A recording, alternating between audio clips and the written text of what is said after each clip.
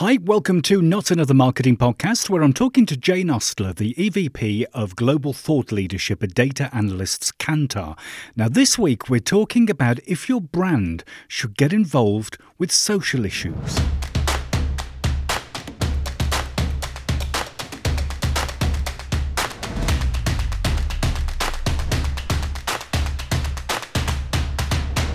Thanks for downloading. There's lots going on in the world. A heck of a lot. The war in Ukraine, the possibility of a recession, the cost of living crisis, high inflation, lots and lots of political shenanigans everywhere.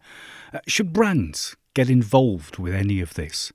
Now, this week I'm joined by Jane Ostler, the EVP for Global Thought Leadership at data analysts Kantar. Now, calling on their research, Jane kind of explains what customers expect from brands around social issues, the kinds of social messaging we need to focus on, and how strategy is absolutely vital. Now, you can find Jane on LinkedIn and Kantar on their website, where you'll find lots of their public research. Just check out the links in the show notes. Can I quickly mention that Not Another Marketing Podcast is ad-free? Love it if you could give the pod a quick shout on social media and subscribe on your favourite podcast app. You can find more episodes at jtid.co.uk/podcasts. Now, the first thing I asked Jane was if she thinks brands should be talking about difficult topics. Well, I think if you start from a slightly different perspective, which is we know these are all things that concern people right around the world. We know that people are most concerned about war,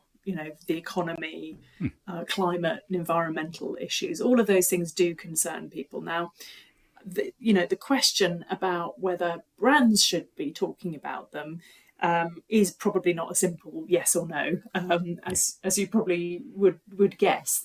It depends, right? So there are many brands who are attempting in their own way to talk about the climate, environmental, sustainability issues as pertain or as relevant to their products and their services. Now, whether it's a kind of key message in the ad or whether it's something a bit more subtle that's sort of being implied throughout the communication. So many more brands are obviously looking to communicate with their consumers either about their policies or how they're changing their packaging or, and many other things as well. When it comes to things like the economy, because I think you do have to break these things down one by one, there are things that brands can do. We know from our research that there's any point in talking about these things in your comms if you're actually doing something about it. So I don't know if you remember, but during the sort of early phase of the COVID-19 pandemic, there were quite a lot of ads that spoke about, we're all in this together. Yes. And, anyone from automotive to, household product, brands were talking about that kind of stuff. And that didn't wash at all. It didn't land with consumers. No. Those messages are too vague, too highfalutin, and ultimately don't mean anything, don't really relate to the product. So if you are going to talk about the economy or the cost of living, make sure you're doing something useful or helpful. Either it's sort of handy hints or tips, or it might be that you're talking about how to use your products in a different way, or it could be that there are some other sort of price mechanics going on with your product where you're maybe reducing the price, or you might be maintaining your price but emphasising the quality of your product or your service. You look at something like, I don't know, even Netflix, for example, reducing a monthly subscription fee, so that but those people will obviously have to see some form of advertising while they're watching their Netflix programming. And they don't necessarily refer directly to that in any of their communications, but obviously that is a cheaper way to watch Netflix. So you can do these things in a kind of overt way or a subtle way. I think the war is probably the most difficult one, because obviously it does impact some people absolutely hugely. The further away you are from that situation, perhaps it might have impacted your energy costs or some supply chain issues. You can't get certain products or services. So it really, really depends. I would say war is probably the most difficult thing, and it might be more relevant the nearer you are to that situation. The economy and climate and environmental issues, it depends on the category, but communicating these things in the right way is really important. It's not just the fact that you're talking about it. Usually when we're talking about sustainability, for example, actually being positive helps. We know that results in more effective ads. Yeah, I think talking about these different messages on. I mean, I remember back to the "we're all in this together" type of thing, and it works to a certain extent. But then when you've got a company, a giant company, who is making billions of pounds, dollars, euros profit, and saying we're all in this together, and the senior management are in a cabin in the middle of the woods somewhere protecting themselves. They're not having to go to work or work in a hospital or get on the train in the morning or something. And people know that, don't they? It's like the electric company. I remember one of the electric companies in the UK a few months ago was doing sort of like hints and tips to save energy. And they were telling people to put jumpers on at the same time as making billions of pounds of profit. Yeah, obviously there's the issue about sort of, you have to say something that's, authentic. Authenticity is a word that's much bandied around, but it has to be, it has to be true, and it has to be realistic, and it has to be sort of not patronising and believable is the main thing. Any claims you make there. I mean, the other issue with that sort of ad as well is that there is a tendency for the branding to get lost. We're all in it together, blah blah. Because some of these things can be so generic that actually the branding impact of the ad can go down. So in the end, it could be an ad for anything. So actually, you've just wasted all your production budget, you've wasted all your media budget, because no one can remember what the ad is or what it's for. So from a sort of effectiveness point of view, it doesn't really work. But also, as you say, ads have to be believable. You don't want to alienate consumers by saying things that aren't defensible. Yeah. So do you think brands need to put their money where their mouth is? I'm thinking North Face, Patagonia, folks like that, who actually put their money into social issues, and they follow up the message, don't they, properly? Yes, and obviously they're a leader in many things in that sort of territory, and the founder has pledged to give all of his money towards sustainability issues in the future. I think the best thing that brands can do is to do what is credible, and obviously there's a lot of talk about net zero and add net zero and that sort of thing, and having targets is important. Looking at every aspect of your business and how it's managed from a sustainability point of view is important, but ultimately, as time goes on, consumers will expect these things to be happening.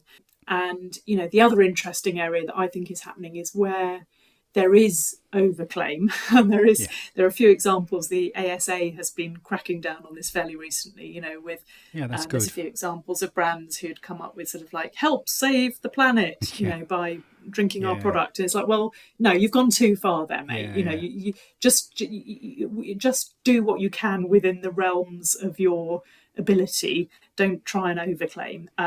So I think that's an interesting area for brands to get involved in. But I'm constantly surprised when we see these examples from the ASA, because you think, how did that get through? The agency team, the marketing department. It's a nice bold statement, but really? I mean, it astonishes me, to be honest with you, because my background going back many, many, many, many years ago was radio, and I remember for a very short period of time I wrote some copy for radio ads, and everything had to be run through the legal person. Yes. Upstairs. Yes. Everything had to be. And it just astonishes me that all this stuff actually gets... I just don't think people think anymore. I don't know. No idea. Well, that's another topic altogether, isn't it? It is. Absolutely. You're absolutely right. The issue as well, I think, is that there's so many more places for ads to appear, right? Yes. So, back in the day, there was there's just a few channels, telly, radio, cinema, print, whatever. There's so many digital channels and so many different variants of ads. There are so many different messages that can go out there. And it's do it yourself, maybe isn't some it? Of them, do it yourself, isn't it? Yeah. Some of it is, and and some of it also is being done by somebody else for your Yeah. company, like influencers, for example. So Sure. the control that brands might have over what influencers are saying, and they might say, oh, just be your authentic self. And, but maybe the influencer doesn't understand what you're allowed to say and what you're not supposed to say in advertising. And so there is a sort of responsibility chain, I think, that needs to be perhaps re-examined. Yeah. Do you think brands, when we talk about putting money where their mouth is, do you think they need to communicate this a little bit more? Because I remember reading a book about Patagonia. And and it didn't just go for the giving all the money away and setting up funds and all this sort of thing. When they were buying this wool, this filling, this wool type thing, right? They could have bought it from one place and made $5 million profit, or they could have bought it sustainably from somewhere else and paid farmers proper money and made $3 million profit. Well, they chose to go for the $3 million option, so they lost. They could have made $5 million. But do you think brands need to communicate that they sometimes do that? Well, it's interesting, isn't it? Because we know from our research that people do want to buy environmentally sustainable products. 75% of people globally say that, but their concerns are that cost can get in the way. And 70% of people agree that even if they can't afford to buy products that are better for the environment and society, it doesn't mean they're actually less concerned about those things. So there's a bit of a conundrum there. Now, but if you dial back maybe 10 years, maybe 15 years, companies would have their ads, maybe less than that actually, and they would communicate about their products and services and all the benefits and all the wonderful things those do. And then they'd have a sort of separate strand of activity, which was kind of CSR, corporate social responsibility comms. And then, that might be a kind of 2-minute film on YouTube, or it could be, a separate section in the annual report. Now they're sort of separate reports on their own. What we're seeing now, I think, is the sort of subtle and sometimes not so subtle weaving in of those messages into communications. Now, what we do know is that overloading your ads and your comms with too many messages can be confusing. So if you're trying to get across 3 sustainability messages and a message about why emotionally you should engage with this product or service, you're probably doing too much. You're expecting too much of one piece of communication. So, there are different ways of slicing the pie here. Yeah. It might be that these things are sort of backup messages that you can run on different channels, or that it is a message overall. But fundamentally, as I said, these matters should become hygiene factors. We know they're not at the moment. Consumers should be able to find out these things if they need to. But ultimately, you do want them to purchase the thing in the first place. Yeah. So you have to talk about the thing. And I think, we're seeing a lot of ads that maybe are trying to do too much and are therefore quite confusing. So it's important to separate the messages and have a sort of hierarchy, if you like, about what the communication is for. I think the authenticity, you mentioned authenticity, and I hate it when people try to be authentic, because you see a lot of brands trying to be authentic, and if you're trying to be authentic, you're not being authentic, you're just trying to be something that you're not. But it's the authenticity side, the honesty side, the transparency. I read something over Christmas that there was a company who, I think they were bragging that they planted 9,000 trees, right, to combat all their emissions and everything like that. What they didn't tell you was that 6,000 of the darn things died in the heat, when we had 38 degrees. So 6,000 of those trees died. And it's like, why aren't they turning around and saying, look, we planted 9,000 trees, 6,000 died, so we're going to be planting another 9,000. Exactly. And that's where, obviously, if you start embarking on a form of activity that is, public and part of your strategy, you need to evolve it and defend it as well. And that's why it's important for brands to actually have a brand strategy and not making it up as they go along. To have a brand strategy that's believable, that's been tested with real people and can evolve as time goes on. And any activities brands undertake obviously need to be very carefully managed, but that's another sort of part of the business in itself. Do you think audience demographics matter as well? Do you think everyone wants a brand to take a stand or be engaged or something? Is it just the younger folk? I think what we see in our research is it depends. It depends on the issue. It tends to be younger people who feel more strongly about many of these issues, but by no means exclusively. So it's very hard to draw a sort of a general conclusion there.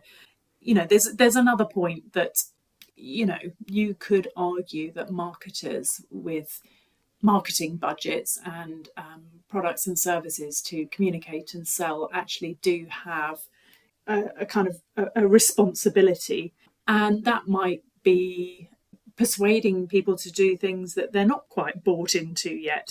Whether it's changing your purchase habits or changing your way of buying products so that the packaging is less problematic or something. So I think just because you obviously need to understand where your consumers are coming from and communicate accordingly, you might need different messages or boosted messages to certain audiences.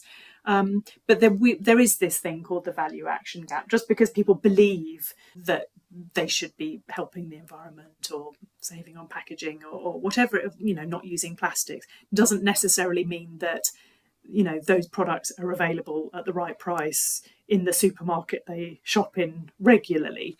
So you might believe a lot of things. I think marketers have a responsibility to make sure that their distribution, their pricing, the availability of their products actually helps people to make those things real. Yeah, I think understanding your audience is obviously important, isn't it? Because I'm sure there's a segment of the audience there. There's maybe it's an older audience. I don't know. I mean, it's not me. I'm quite old, and I'm not. I don't feel like that. But I mean, there's got to be a kind of like an audience who's just like, oh, just sell me the shoes. I don't want to hear about all that. Just, I know you're a company. You're making millions. Just, a cynical old man, I suppose. Yeah, no, and this comes down to, I think that there's a couple of things. Is focus your communications, understand what people are thinking, so don't make them unhappy in the process or divert them away from what you're trying to do.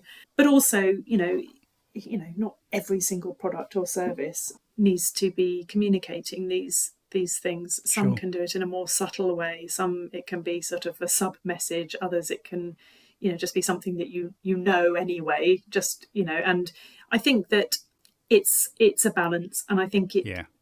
I would say this, wouldn't I? But I would say the important thing is to test your communications with your different audiences, see what resonates, see what doesn't, see what makes them unhappy or angry. Re-edit the ads if you're targeting your comms in some particular kind of way. It's common sense, really, but I think the strategy is the important thing. Is don't start getting involved with things that are inherently unbelievable.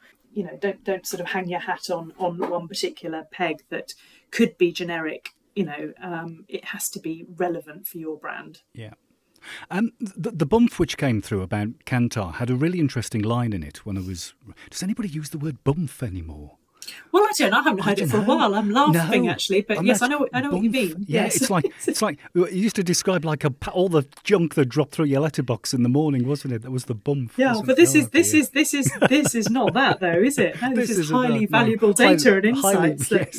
I should not call it bump. It's proper research. Yeah. Anyway, exactly. the one line which stood out for me was it said that the folks value the brands that are meaningfully different. And that's great. That's a great line. But then when a marketing person has to actually put meaningfully different into practice, it instantly becomes really difficult. So how would you describe what that means? Well, it is a framework, a meaningfully different framework. It is a framework that we use to measure the different dimensions of a brand's equity. So it is something we can actually measure using our tracking data. We sort of, if you like, we apply it to lots of our products and services. So we know whether a brand is being meaningful or whether it's being different. So it has a number of aspects. One is if you're perceived as different and you stand for something, this is all about creating brand value. The point is that meaningfully different brands tend to be the ones that come out on top, that might win in a category, might innovate more, they have communications that resonate better. Your question really is about how you do this. Yeah. And these are things that can be empirically tested. Right. You know, when you're communicating or when you're innovating a new product or service, you can literally codify and quantify whether you are meaningful and whether you are different.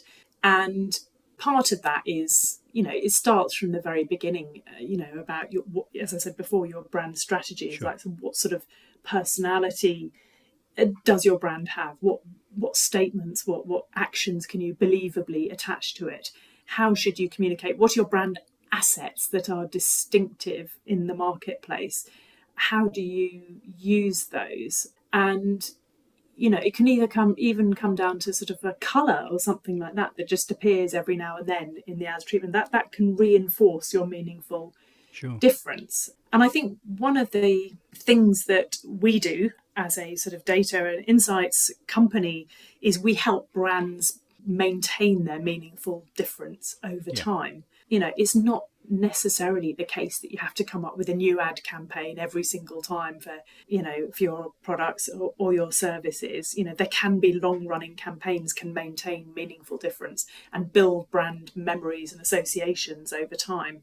So as I said, these things are quantifiable. We measure them. We measure them in our brand tracking. We measure them in other products and services that we sell to our clients. And if brands do want to stand out in a kind of sea of either product clutter or communications clutter, it's something they need to take very seriously. And remember, you're not just competing in your own category so much anymore either. As brands start to diversify and innovate themselves, you know, you're not only competing with, I don't know, other streaming providers. If you're a streaming provider, you might be competing with broadcaster VOD or cinema. So you have to kind of like maintain a broad view about what being meaningful and different means. But it helps you also to drive other things like maintain margins, for example, as well. So there are sort of proper sort of marketing underpinnings to this framework that help to create your brand's value. Do you think it's important to hire a communications professional, maybe within your marketing team, somebody who specifically deals with comms? Well, it's an interesting one, isn't it? Because traditionally, that is the job of the CMO. You know, the marketing director, whatever you call it, has, you know, it's their role to oversee and coordinate the entire sort of spectrum of marketing levers that they have at hand. Now, if we're kind of zooming right into, is it meaningful? Does the brand meet people's needs, and do they feel connected to it? Is it different? Is it perceived as a trendsetter? Is it unique in its category or others? You know, does somebody need to focus on that? Then yes, and I would have thought that is the purview of the marketing team. Now, then what you actually think about is, what are the KPIs of the marketing team? Are you measuring the right things, and are you reporting the right things? And if you have to measure things and report things, they're the things that you tend to focus on. So, you know, it's the high level sort of metrics, and you would think, and we know from our work on the Brand Z, you know, global brands, that, you know, meaningful difference does drive brand value, and brand value can be better sustained and recovered, you know, during and post a recession if you have a strong brand.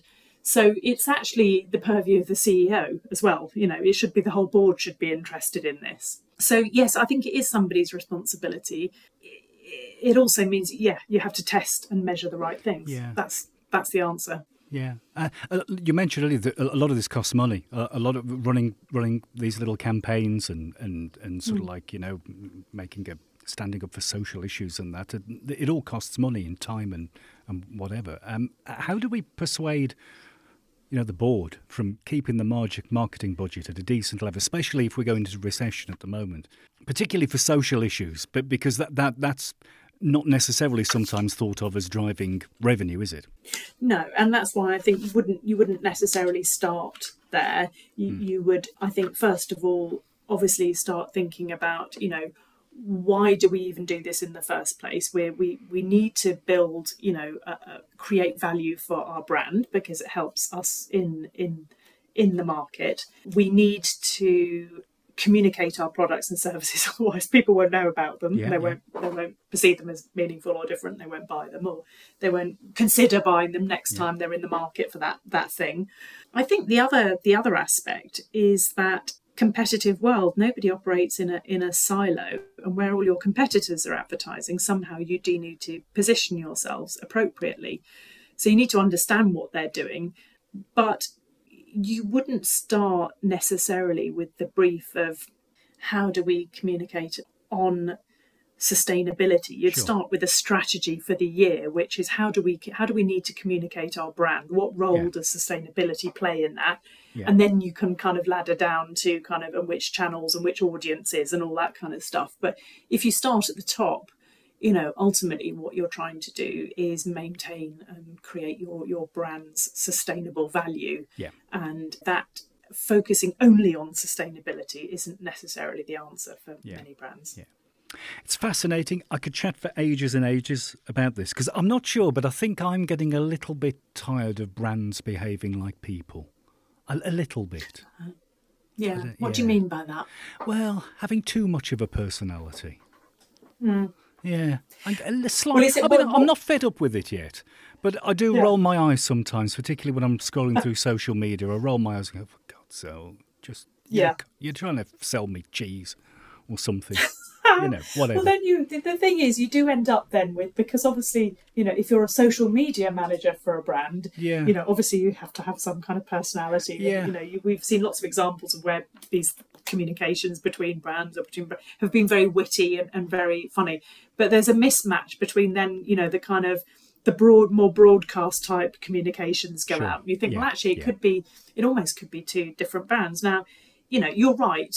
Then you don't necessarily have to behave as people, but where you are interacting individually on the fly, you do have to have some kind of personality in the broadest sense of the word. But what you don't want to do is create a massive kind of gulf between that and your broadcast communication. So it has to be sort of credible, and I think there are reactive comms that can happen on social media that can kind of get a bit of PR value and that sort of thing, but ultimately the bulk of the effort and the bulk of what you're doing is usually to broader audiences than to somebody on a particular social media channel who might or might not see that thing in their news feed.